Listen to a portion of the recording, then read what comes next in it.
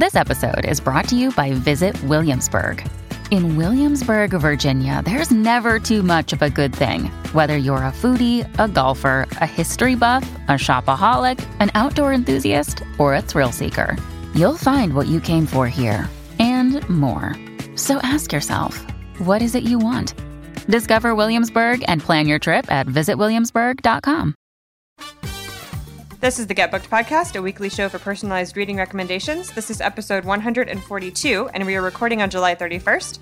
I'm Amanda Nelson, and I'm here with Jen Northington, and we are coming to you from Book Riot.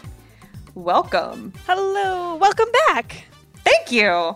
How was on vacation. It was very nice. How was your floaty, fantastic vacation? Oh, it was very floaty. I really highly recommend getting out on water and letting the sun burn out all of your angst for a few days once a year. It's good. It's good. Unless, sun is bad. I know there's a lot of not into the sun because of sunburn folk out there, which is fine. But well, you put on sunscreen, right? Yes. Yeah. I enjoy just the feeling of cooking in the sun, just laying there and letting it burn it all out of me. It's good. It's like a weird kind of sacrificial thing. You're my favorite. I know what I'm saying is nonsense, and yet this is what I do. I go to the lake and I let the sun burn me out. So you had Jess Pride on, right? For a we talked about romance for 50 minutes. It was awesome. Amazing. She's so good. Her voice is so soothing. I know. And calm. I know. I have voice envy. I'm not going to lie. Both of them. If y'all don't listen to her show, Jess and Trisha on One in Romance, both of them just have the most talk about Delilah After Dark. Yes. So calming. Mm-hmm. Mm-hmm. Anyway. So I'm excited about what you're reading because I can see it on the agenda. Yes, my library hold for Dread Nation by Justina Ireland finally came in. I've been on the list forever. And I was on the list in 5 different places. I had 2 ebook holds and then I had it on physical hold. And then Hoopla. It's I was just where can I get this book? And I'm really delighted and annoyed that the hold list was so long. Yay for her, boo for me. Mm-hmm. But my copy finally came in. And I'm a third of the way through and it's great. Mm-hmm. Oh man, it's so good. If you haven't heard, it is a book that reimagines the post-Civil War period with zombies from the perspective of a young Black woman who is at a finishing school for zombie killers because obviously it's just the best premise, I think, and that I've heard in a while. What? Who would have thunk it? But Justina did. It's such a good one. And I should not be surprised because she used to be a Book Riot contributor and always had great ideas. But yeah, I'm really enjoying it so far. There's good action. There's interesting characters on the page. And they went to a lecture where some quack scientist just basically almost got them all killed and they had to save the day, and it's just so much fun. I'm really digging it. And I'm excited about your reading on behalf of Sharifa, whose favorite book that is. Oh, really? Yes. I didn't know that. That's so good. Okay, so I am listening to the audiobook of The We Free Men by Terry Pratchett, which is my first Terry Pratchett and my first Discworld novel ever. I Googled, I had to look. We have one on the site, a guide of where to start with Discworld because there's so many, right? There's dozens and dozens and dozens and dozens. And this one was recommended as one of the starting points. So it's the first book in the Tiffany Aching cycle, but it's the 30th book in the Discworld series. So question mark, I don't think I'm missing anything because as far as the guide said, you can kind of start at the beginning of any of the cycles with any of the characters. So maybe I'm missing stuff. If I am, I don't know. So if I don't even know what to say. I was going to be someone tell me if I'm missing a thing, but it's too late because I'm halfway through it. This is where Sharifa recommends that you start also. And she's a huge Discworld nut. So great. Yeah. Well, I'm really enjoying it. It's very, Tolkien meets Douglas Adams kind of slapstick oddball quirk in, really British mythology kind of stuff. There's Pixies, like the Picts, blue tattoos, warriors of the North, are tiny little pixie people. It's really funny. I've laughed out loud several times. I'm really enjoying it. So that's what I'm reading. Yay, Discworld. Okay, so moving on. How the show works. As I said, this is a show for personalized reading recommendations. So if you need a reading recommendation for yourself or your book club or a gift or whatever, you can send that to us and we will answer it. You can email your requests to us at getbooked@bookright.com, or you can drop them in the form on the show notes on the site. If you use the form, please note in the first line of your entry that if your question is time sensitive, then we need to know that. Big letters, please. Or put it in the subject line of the email if you use the email, so we can see it and try to answer it on time. If we're not going to get to it on time on the show, then we will email you back an answer. We might also email you back if we've already answered your question on the show before, so that you don't have to go back and listen to 142 episodes to find a nice book about Croatia to read. We're not going to do that. So we will just email you back. And that is how the show works. I've been out for a week and I'm not missing anything, am I? I still have vacation brain of where? No, I think you nailed that. Awesome. Cool. I have done this 142 times. So you would think that I'd have it down by now. And then a week off would not make me be so confused. Okay, so Jen's going to read our first question. I will tell you about our first sponsor, and away we will go. All right, our first question is from Lacey, who says, I'm going on a road trip with my husband and in-laws in August and would love to listen to a family-friendly mystery audiobook. Murder is okay as long as it's not too gruesome, and please no sex. I love this question. Yeah, family audiobook time. Especially with the in-laws. That's always a little awkward. Oh, yeah.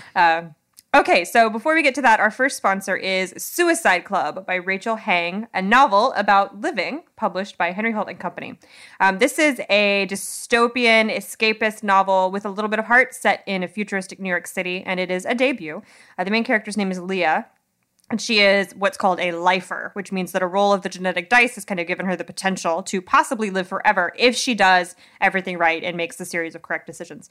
But after the return of her father, who is estranged from her, Leah is drawn into the mysterious world of the Suicide Club, which is a network of really powerful, kind of rebellious people who reject society's constant pursuit of immortality and choose to live and die on their own terms. So Leah is kind of forced to choose between this really sanitized existence of immortality or a short, really bittersweet time with the man who she has never really known, but who is in reality the only family that she has left. And I know I can't show it to you because this is a podcast and that's how eyes work, but the cover is really nice. So you should go look at the cover. And this is a case of judge it by the cover. It's really pretty. So that is Suicide Club by Rachel Hang, and thank you for sponsoring the show. Okay, I'm going to keep talking. So mystery audiobook, Murder No Sex. I picked Death Below Stairs by Jennifer Ashley, which is the first book in the Cat Holloway mystery series. There are only 2 right now, I think. So you could listen to both. I did check and they are on audio. I love this book so much. It is an upstairs-downstairs murder mystery set in Victorian England where the main character, the sleuth, is the head cook of a house, of a very fancy house. So if Downton Abbey had a murder mystery, which it did actually a couple times, but if Downton Abbey had a murder that was solved by the cook, this is what that book would be. Kat is a little bit younger than the head cook of Downton Abbey. She's in her 30s. She has a couple of family secrets of her own that are revealed as the book goes along. But pretty soon that she has been wronged in the past by a man. She's had to defend herself from assault from some of her employers in the past. But she's so talented and such an efficient and stern and capable cook that she continues to get really good references. And so at the beginning of the book, she gets hired in the Mayfair Mansion, which is the household of Lord Rankin. He has a wife who is kind of a flibberty gibbet. She's very flighty and kind of silly and airheaded.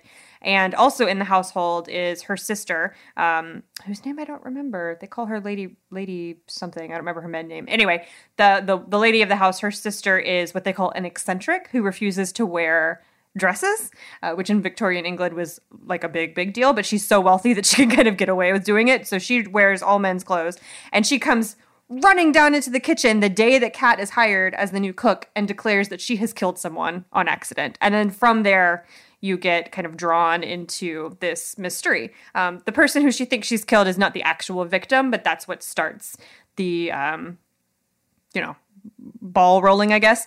And then it just gets bigger and bigger and more involved. And eventually, like, the Irish Nationals get involved. And then the Queen makes an appearance. And all while you're following this cook. There is a side kind of romance.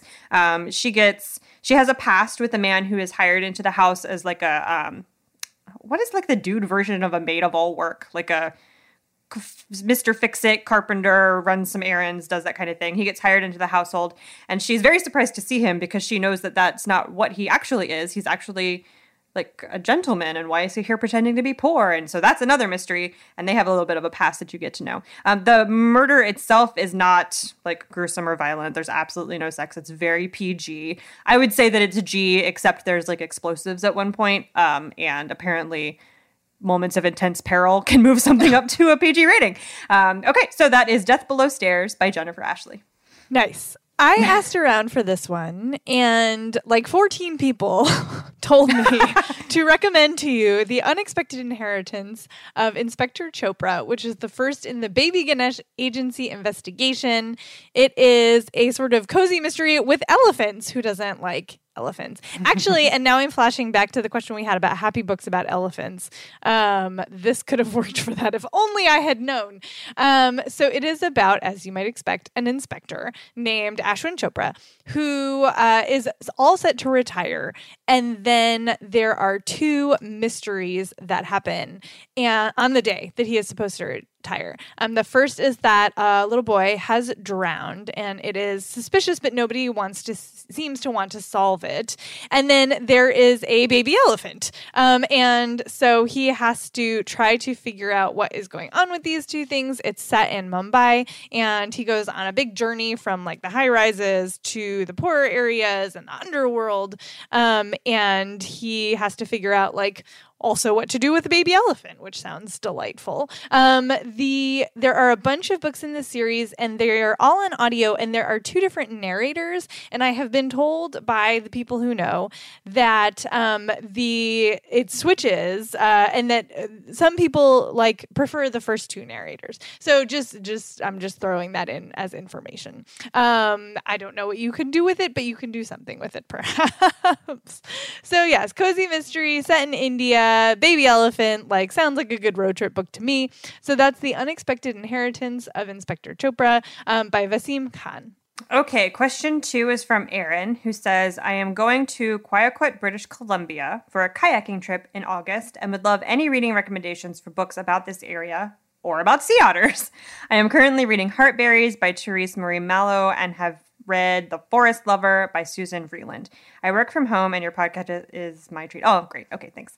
I tried to like skip over the praisey parts of questions, and I obviously did not read ahead enough on that one. Okay, so I picked The Haunting of Vancouver Island by Shannon Sin for this question. And Shannon Sin is an interesting character. He's a member of the British Columbia Ghost and Hauntings Research Society. Ooh. Yes, and the Paranormal Studies and Inquiries Canada Society, and he's like an infantry veteran and photographer and all of this kind of stuff. He's like a very interesting kind of character. So he lives in Vancouver Island, and there are apparently quite a few like ghost stories of the paranormal and the supernatural, and like local lore and all of that kind of stuff about Vancouver Island, everything like ghosts, sea serpents, Sasquatches, all of that kind of stuff. And as he has heard these stories and kind of started researching them, he realized that like as they're getting retold and retold throughout the years, they're becoming more and more kind of goofy and silly. And so he wanted to get to the real root of where these kind of myths and folklore and haunting stories on Vancouver Island come from. So he started doing a bunch of research, identifying historical inaccuracies, and going back as close as he could get to the origin of where a lot of these stories came from, and has written that into this book. So there are 25 stories in the book that he starts from the south end of the island and then moves up to the north.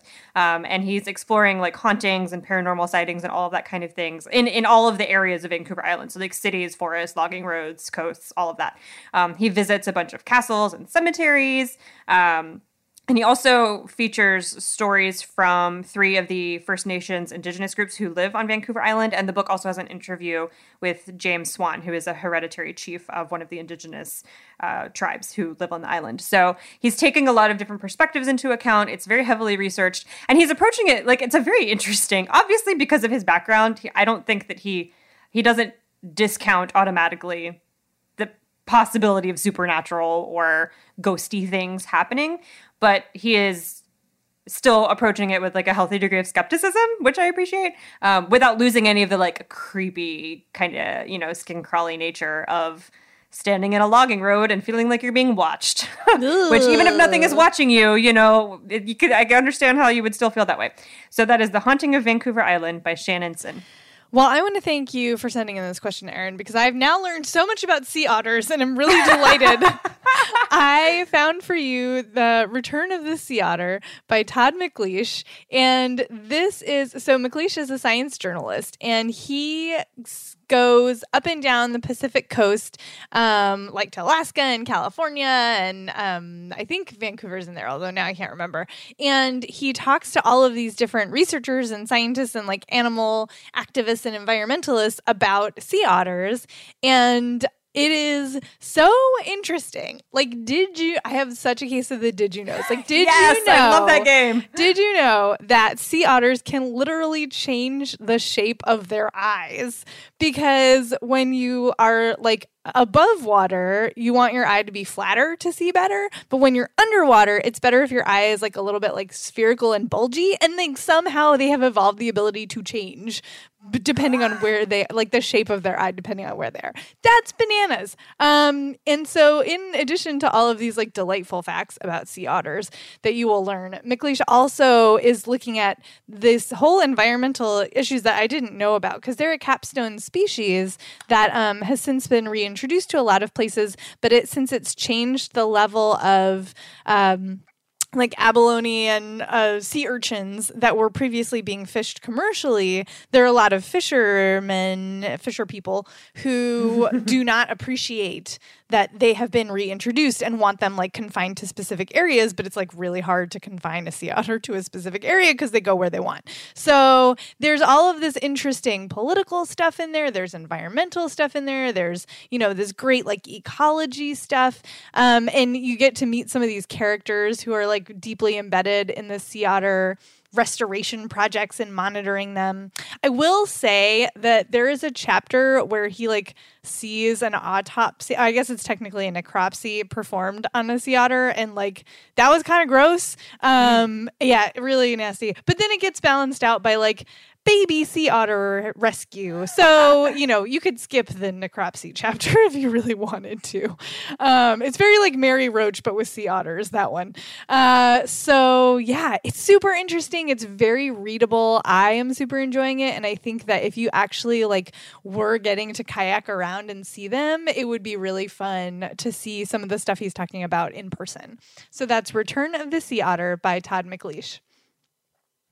All right. Our next question is actually a combo question. We had 2 very similar ones, which is kind of unsurprising. The first one is from Tegan, who says, I love book recommendations for if you loved the Guardians of the Galaxy movies. Fun sci-fi with great characters. I've already enjoyed Long Way to a Small Angry Planet. And then Tracy said, one of my favorite books in recent years is Long Way to a Small Angry Planet. Hey! I love the colorful characters, the themes of found family and searching for your place in the world, and the general feeling that everybody's just kinder and more open-minded in the future. Let's see. I loved the rich sci-fi world building in the series, open to reading books with a similar tone in other settings and genres. So we decided to combine those 2 because they are very related. Amanda, what you got for this? Okay, I went with Space Opera by Catherine M. Valenti, which is like if Hitchhiker's Guide to the Galaxy were about Eurovision and was written 18 million times more stylistically than Douglas Adams, but still with that offbeat, kooky kind of humor. So in this kind of universe, what she calls the sentience wars, where like every sentient race in the galaxy had this giant intergalactic not world war, but intergalactic war, where because they, you know, what you think is alive is very different for every species in the galaxy. And so they wouldn't consider necessarily a race from 4 light years away to be alive. And so the idea of like what counts as life led to this huge giant war, which nearly ended intelligent life in the galaxy. So in the aftermath, they have all sentient beings have created this kind of, I mean, Eurovision. I don't know what else to call it. It's like the Metagalactic Grand Prix is what they call it. It's like a gladiator contest combined with a beauty pageant, combined with a musical competition, extravaganza. And it's this like tradition to reaffirm the value of life, but also to give every race in the galaxy a chance to have some sort of competition, some sort of like way to best the other races in the galaxy without having to murder them. So instead, maybe you just play the guitar. And then, so when the book opens, mankind humanity has been discovered. People have made contact with other like alien races in the universe. So they are required, because humans are sentient, to enter this metagalactic Grand Prix. But compared to a lot of other species in the universe, we don't have that many talents. We're not going to compete in a gladiatorial game or anything like that. So instead, we send Decibel Jones and the Absolute Zeros, which is a one-hit wonder band, to represent us, to rock out with their socks out. Because the Grand Prix is very like glitter and lipstick and glam rock and disco balls. Like nothing like what you would expect from all of the races across the universe coming together to compete in a thing. Like it's very... just Eurovision. I'm just going to keep saying it because that's what it is. So it's like there's the found family aspect of this band coming together. When the book opens, the band is like falling apart. One of the characters has died in an accident. The other two have gotten themselves, you know, like they're depressed. They don't have purpose anymore. They were a one-hit wonder, so they really are missing that kind of attention. And then they go from that to being thrown into like representing all of humanity, which is it's a lot of pressure. But it's very like warm in the same way that Long Way from an Angry Planet is, but that doesn't mean that it isn't difficult or that they aren't dealing with difficult issues or facing very high stakes kinds of things, but again with a lot of eyeshadow, so it's like fun. But I will say her writing takes some getting used to, because it's like paragraph long sentences, and she does these kind of meandering asides that once you get into it, like it's very rhythmic. Once you get into it, it becomes easier and easier to follow, but it's super, super stylized in a way that the Becky Chambers books aren't at all. But feelings-wise, I think you'll get kind of the same sort of thing from it. So that's Space Opera by Catherynne M. Valenti. I picked The Wrong Stars by Tim Pratt, which is my new favorite comp for people who loved the Becky Chambers books, because it just has so many of the same feelings, and I think also it's a great comp for Guardians of the Galaxy. It's got a little bit of that like wacky, campy feel, just a touch of it. It is about a crew on a ship called the White Raven, and they run freight and salvage. So they go around like searching for wrecks legally, like totally legally. They are employed to do this thing. And, you know, they carry freight and all of that stuff. These are not smugglers. And they find this wreck that doesn't make any sense. It is a spaceship that is centuries old, and it's floating like just outside of Jupiter, where there's no reason for it to be. Like this is very highly patrolled territory. Somebody should have found it already. Like, where did it come from? Why is it here? And then it turns out that there is a person in cryosleep on board this centuries old ship.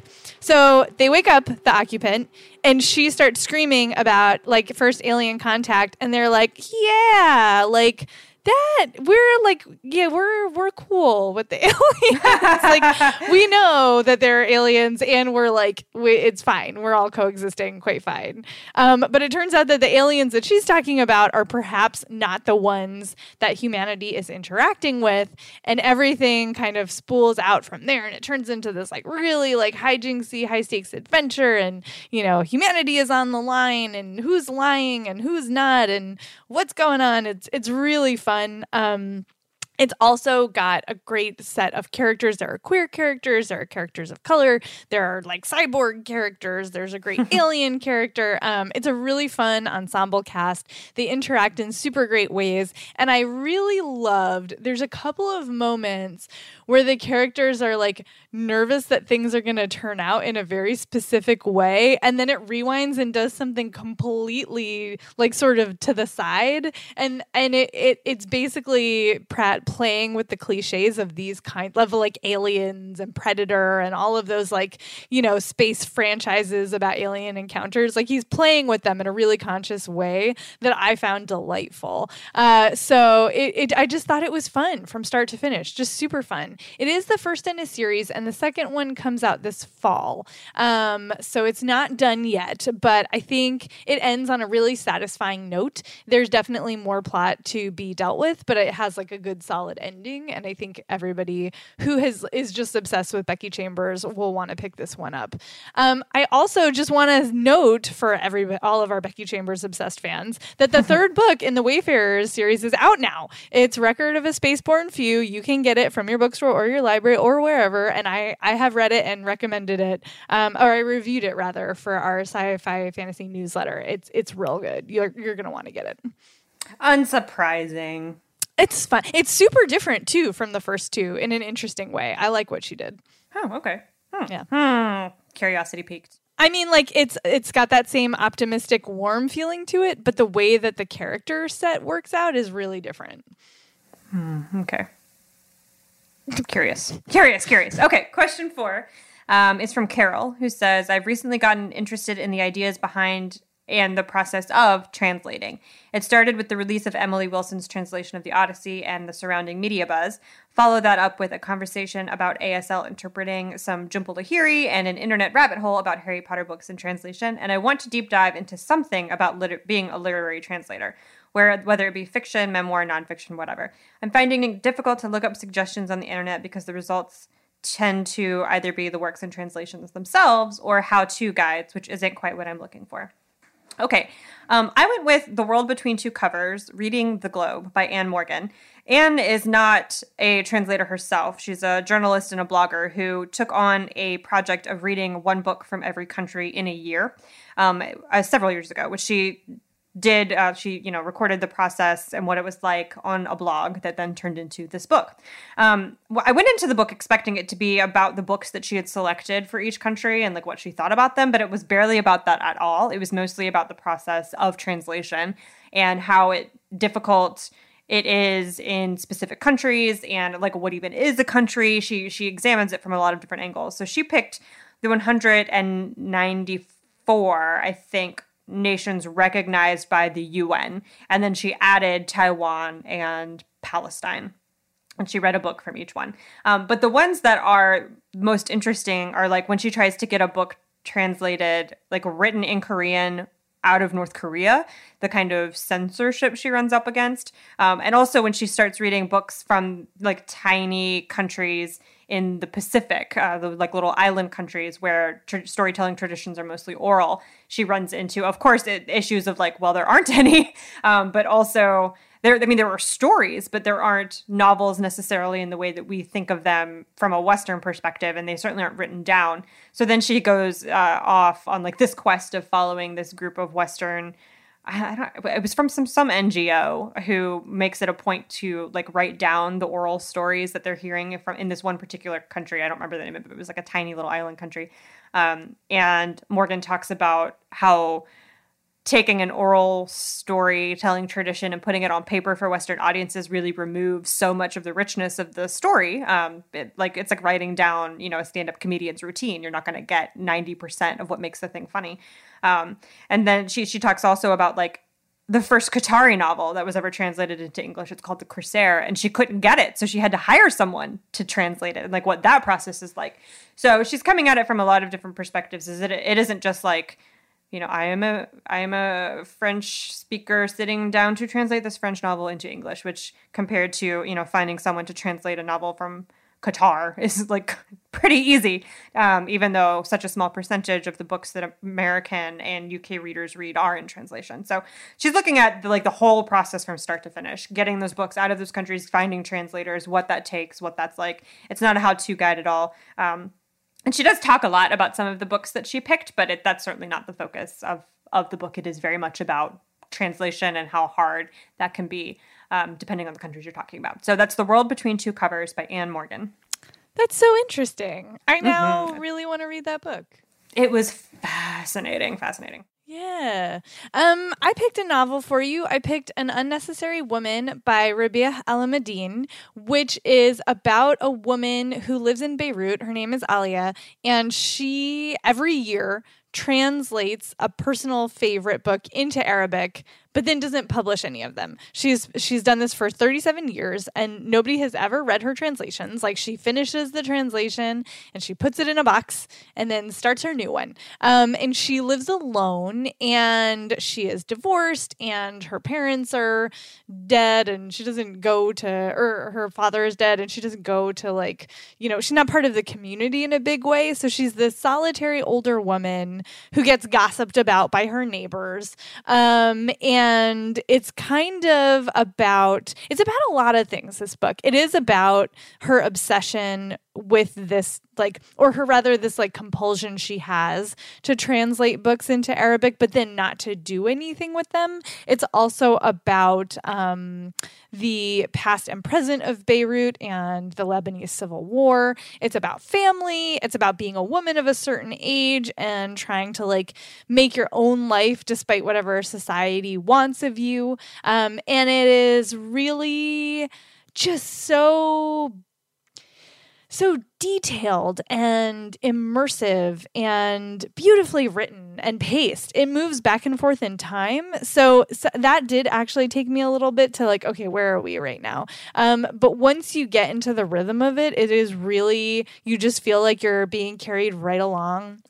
And Alameddine is such an observer of human foibles. These really tiny moments become these sort of set pieces, and it is just kind of amazing. I thought it's just a really great book, but it's definitely an interesting look at the kind of person who decides to become a translator, but just for themselves, and why you might do that.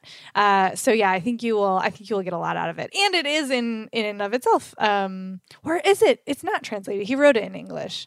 I believe he wrote it in English. I think so. Yeah. So that's interesting too. So it's An Unnecessary Woman by Rabia Alameddine. And it is time for our second sponsor, which is Chica Chocolate. This is fun. They infuse high-quality chocolate truffles with a Chinese herbal formula that promotes a better period. So for our period-having listeners, this is something perhaps of interest to you. It is not just an excuse to eat chocolate every month. The herbs are supposed to target the root of symptoms that you might get, the challenging period symptoms, and giving your body support to maintain a natural hormone balance. So customers have reported improvements in mood swings and PMS and cramps and acne, all kinds of those things, which we all know are super fun. And they deliver every box directly to your door, which makes it very easy to get into this. And it's run by two young women who think that periods shouldn't have to suck, which is a mission I appreciate. And yeah, I am here for anything that will help out with symptoms, but also I'm just here for chocolate. And they sent me some. Let's be real here. They sent me some, and I had to restrain myself because there's 7 chocolates, and you eat them for a certain week, during your cycle, that will help with your PMS.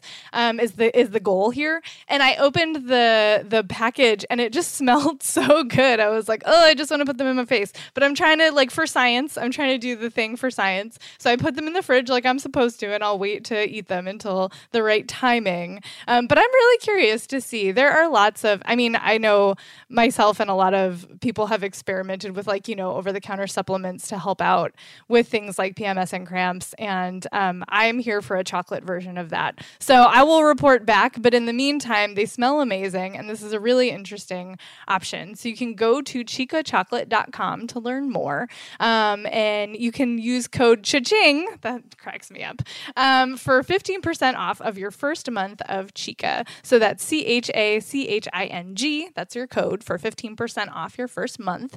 Thank you for sponsoring the show. And thank you for sending me chocolate. In real time. In real time, yes. Yeah. All right. So, this is a good one. Our next question is from an angry woman. I'm looking for angry women book recommendations. I want to read a book that centers a woman speaking on the things that make them angry. Fiction or nonfiction will do. Bonus points for books in translation. What you got, Amanda? Okay, I picked maybe the angriest book I've ever read, The Woman Upstairs by Claire Massoud. I'm pretty sure the first line in the book is like, I am effing angry or something to that. I haven't read it in a couple of years, but I remember reading the first line and being like, okay, this is what I'm in for. And it was amazing. So it's about a woman named Nora who is 37 and she is an elementary school teacher in Massachusetts. She is not in any serious romantic relationships. She's abandoned her dreams of being a successful artist, and she has become, the titular woman upstairs. She's reliable, she's quiet, she's tidy, she doesn't make anybody else's lives uncomfortable, she's supportive. As you know, single women who are over the age of 30 are often expected and encouraged to be. But she is so pissed about it. Like, she is just full of all of this rage that her life has become this thing, and not just because she's allowed it to, but because she's been pressured into it and expected to behave in this very particular kind of way. And so while this is happening, she's like, processing her anger about the state of her life, really. She gets a new child in her classroom named Reza. And he and his parents are Skander and Serena. And Skander's a Lebanese scholar who has come to Massachusetts to work at Harvard. He's gotten a fellowship. And Serena is this like very beautiful Italian artist, kind of essentially what Nora has wanted to be her whole life.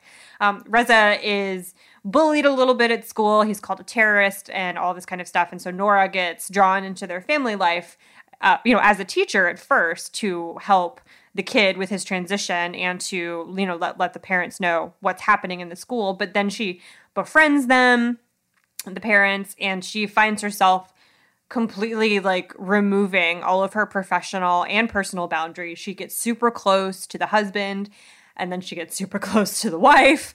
And then Serena, the wife, does a terrible thing that leads to this very big betrayal of their friendship.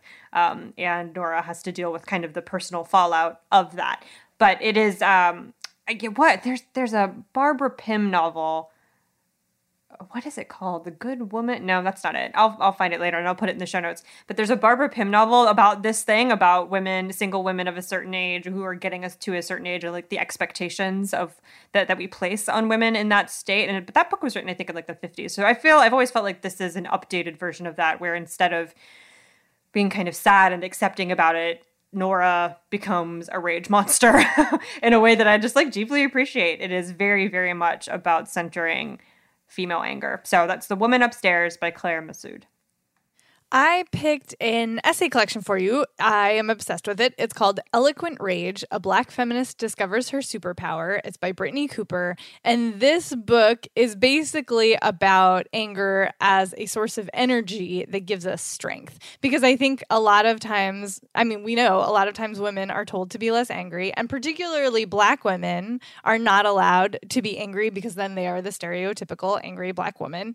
And Brittany Cooper is tackling all of that in this collection, alongside of things like, Sweet Valley High novels and pop culture and Serena Williams and Beyonce and dating and just all of these, sort of daily, like the micro and the macro aggressions and issues that particularly Black women have to deal with as feminists, as intersectional feminists. And how do you use the anger that you have over these injustices and, move yourself forward in the world and make change? Like, how do you do that? And especially, how do you reconcile the things that are just perhaps not reconcilable, like your personal feelings about things versus what you think should happen policy-wise, which is a really sticky, thorny issue. And I so appreciate when people tackle it, because this is a thing that I often sort of feel floundery about. And she does such a great job of sort of articulating her thoughts on it. And I found it so helpful in trying to parse out my own. And yeah, it's incredibly moving. There's some really sad stuff in here. There's some really funny stuff in here. And obviously there's a lot of anger and rage about just, what it is that Black women have to deal with in the world. So I think that this is like everybody should read it kind of book, especially if you believe yourself to be an intersectional feminist. It is essential reading, or you would like to become an intersectional feminist, which I support. Everybody should read it. But yeah, if you have a lot of rage, it is going to feel very satisfying to you and very thought-provoking. So that's Eloquent Rage by Brittany Cooper. All right, question 6 is from Sunny, who says, I'm a college student studying English and therefore spend a large amount of time reading intense literary books, which, don't get me wrong, is the light of my soul. However, now that summer is here, some of my favorite recreational books to read are ones that include a complicated villain romance. I know it's cliche, but it never fails to hit the spot when I'm looking for something light. 2 of my favorites are Warner from the Shatter Me series and Reese from A Court of Thorn and Roses. I'm completely fine with YA, but would be interested if there's this type of relationship dynamic in adult fiction, and a queer twist would be much appreciated. Okay, I am once again going to recommend the extremely problematic So Don't At Me trilogy of The Captive Prince by C.S. Pacat, which is a queer romance. The trilogy is a romance. If the definition of a romance is a book about an emotional relationship or sexual relationship between 2 people with an emotionally satisfying ending, the first book, not a romance. The trilogy as a whole, yes. First book, no. So, every time I go to talk about this book, I'm like, I'm going to get yelled at. So I have to gird myself. So this is in a almost Greek, I guess, kind of alternate fantasy world. It's not called Greece, but it is very Greek-like. The main character's name is Damon, and he is the heir to the throne of his country, Achelos, I think is what it's called. But his brother, his half-brother, kind of overthrows him, seizes power. There's a coup. Damon is captured, stripped of his identity of who he is, and he's sent as a slave to serve Prince Laurent, who is Prince of Ver, which is their enemy nation. And he's sent there to be his personal slave. Ver is a country that feels kind of medieval French almost. It's got a lot of vibes and signals that will maybe make you feel that kind of way. But the court of Ver is very decadent, and both societies are based very heavily on slavery. So Damon becomes Laurent's slave. The twist here is that Damon, in battle, long before the book opens, killed Laurent's older brother. And so he very much wants to not let Laurent find out who he is, because if he does, he knows that the consequences will be very bad. And at the same time wants to escape, get back to his country, retake his throne. He's got a really long and complicated to-do list here. All while managing being in slavery, which is not something he ever expected to happen. And so their relationship, Damon and Laurent, becomes complicated, as you can imagine. And there's always squickiness, always going to be squickiness reading what is intended to be a romance when there is a master-slave situation. That is inherently problematic, and I get it. But I still read all 3 books, and I still really enjoyed them, so go out and, form your own opinion. But I will say that it's their eventual romantic relationship is very hard won. Neither character is who they portray themselves to be, and a lot of what they do together as they become closer is about dismantling these institutions in their various countries that have created these situations that they have found themselves in. But you have to get through all 3 books to get there. So a lot of people, I think, read book 1 and give up because they're squicky, which is totally fine and understandable. But if you are into villain romances, it doesn't get much more villainous than evil manipulative prince who's holding you captive as a slave. That's really peak villainy as far as I can tell. So that's Captive Prince. That's the name of the first book, Captive Prince, and also the trilogy by C.S. Pacat.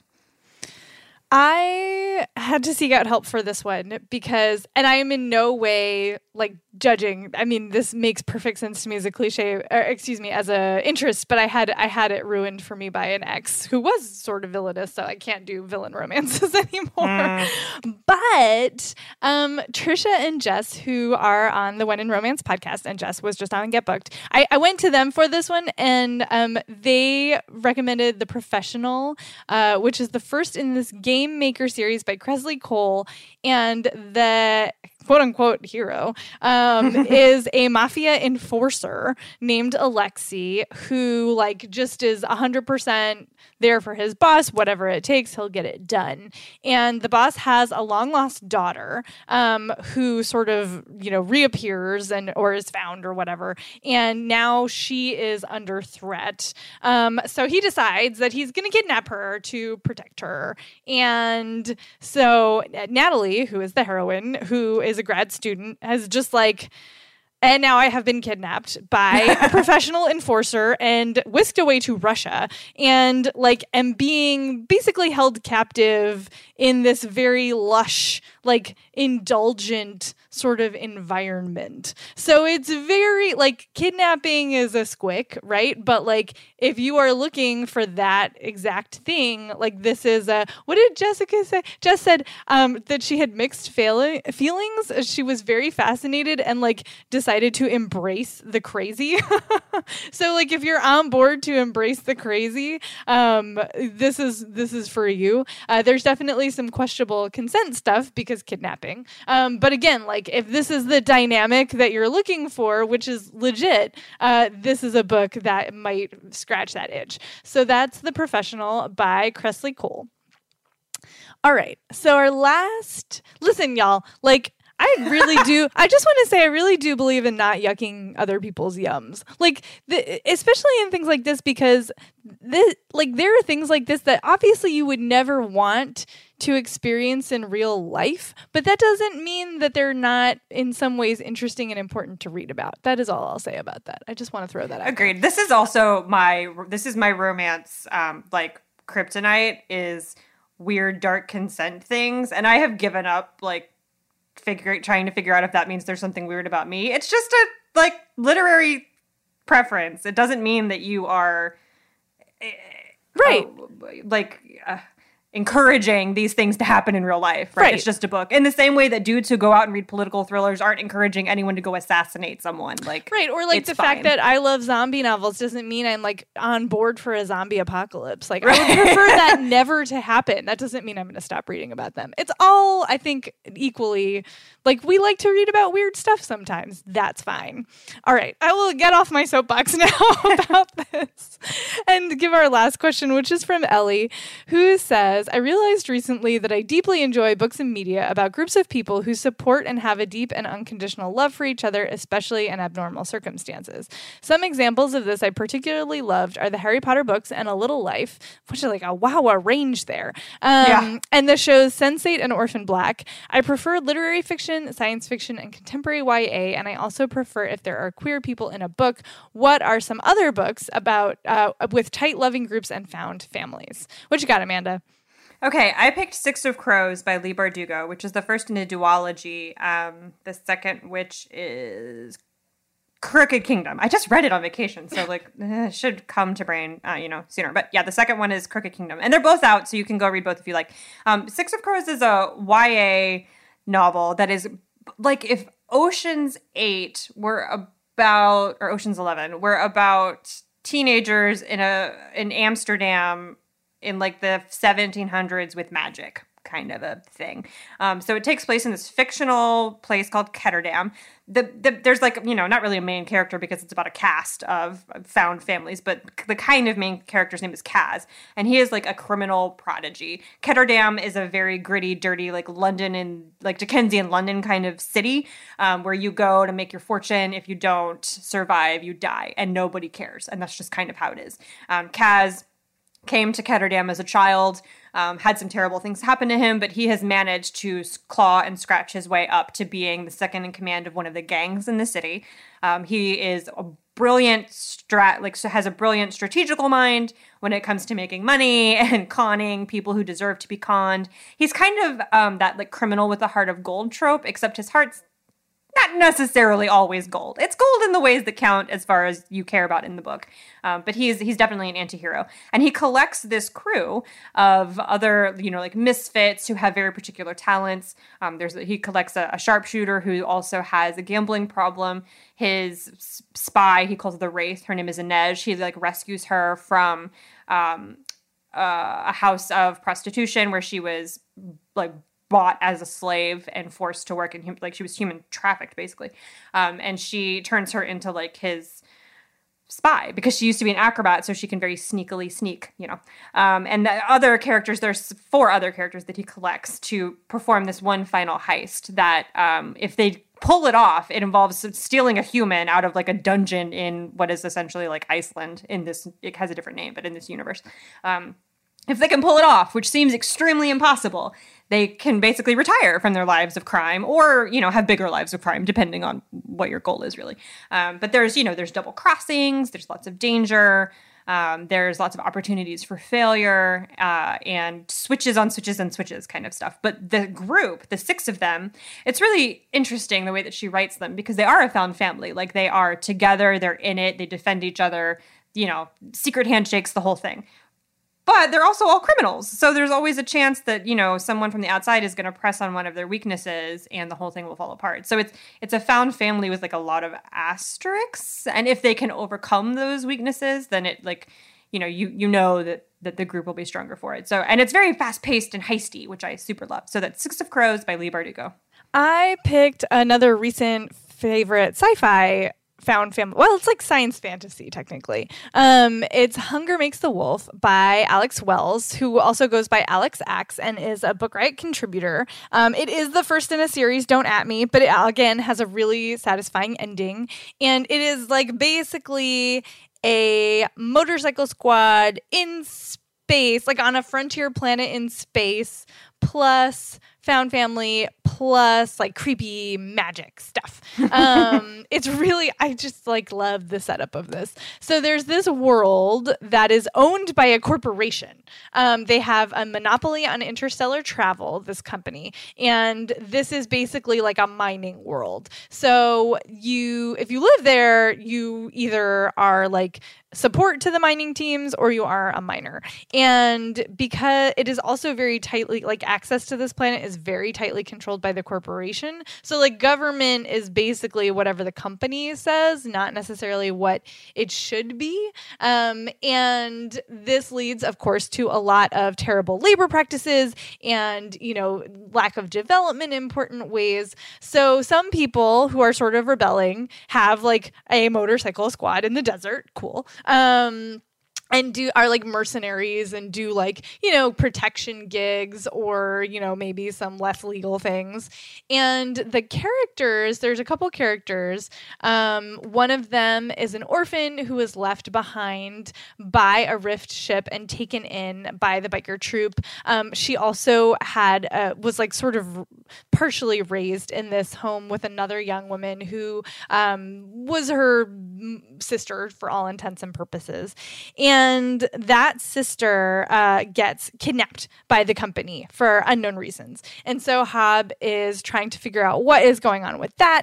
And you get to see the sister's journey as well. You switch POV a couple of times. And then there's these people with powers on the planet that the corporation is trying to suppress. And so there are like witch hunts and it's all like there's a ton of stuff going on. There's so many things going on. But it's so awesome how the characters are really there for each other, and whether that's like calling a strike against the corporation or like, getting out into the desert to try to find somebody who's been lost or breaking into a like high security facility. Like it's all there, and it's all so fun and satisfying. I really enjoyed this on so many levels. I cannot wait for the second book to come out, which I believe will be later this year. Oh no, wait, it's out now. I have it. I just haven't haven't read it yet. Yes, it's literally sitting on my TBR across the room from me. So 2 of the books are out now. And yeah, it's all of the found family plus lots of action, and I really enjoyed it. So that's Hunger Makes the Wolf by Alex Wells. And that's our show.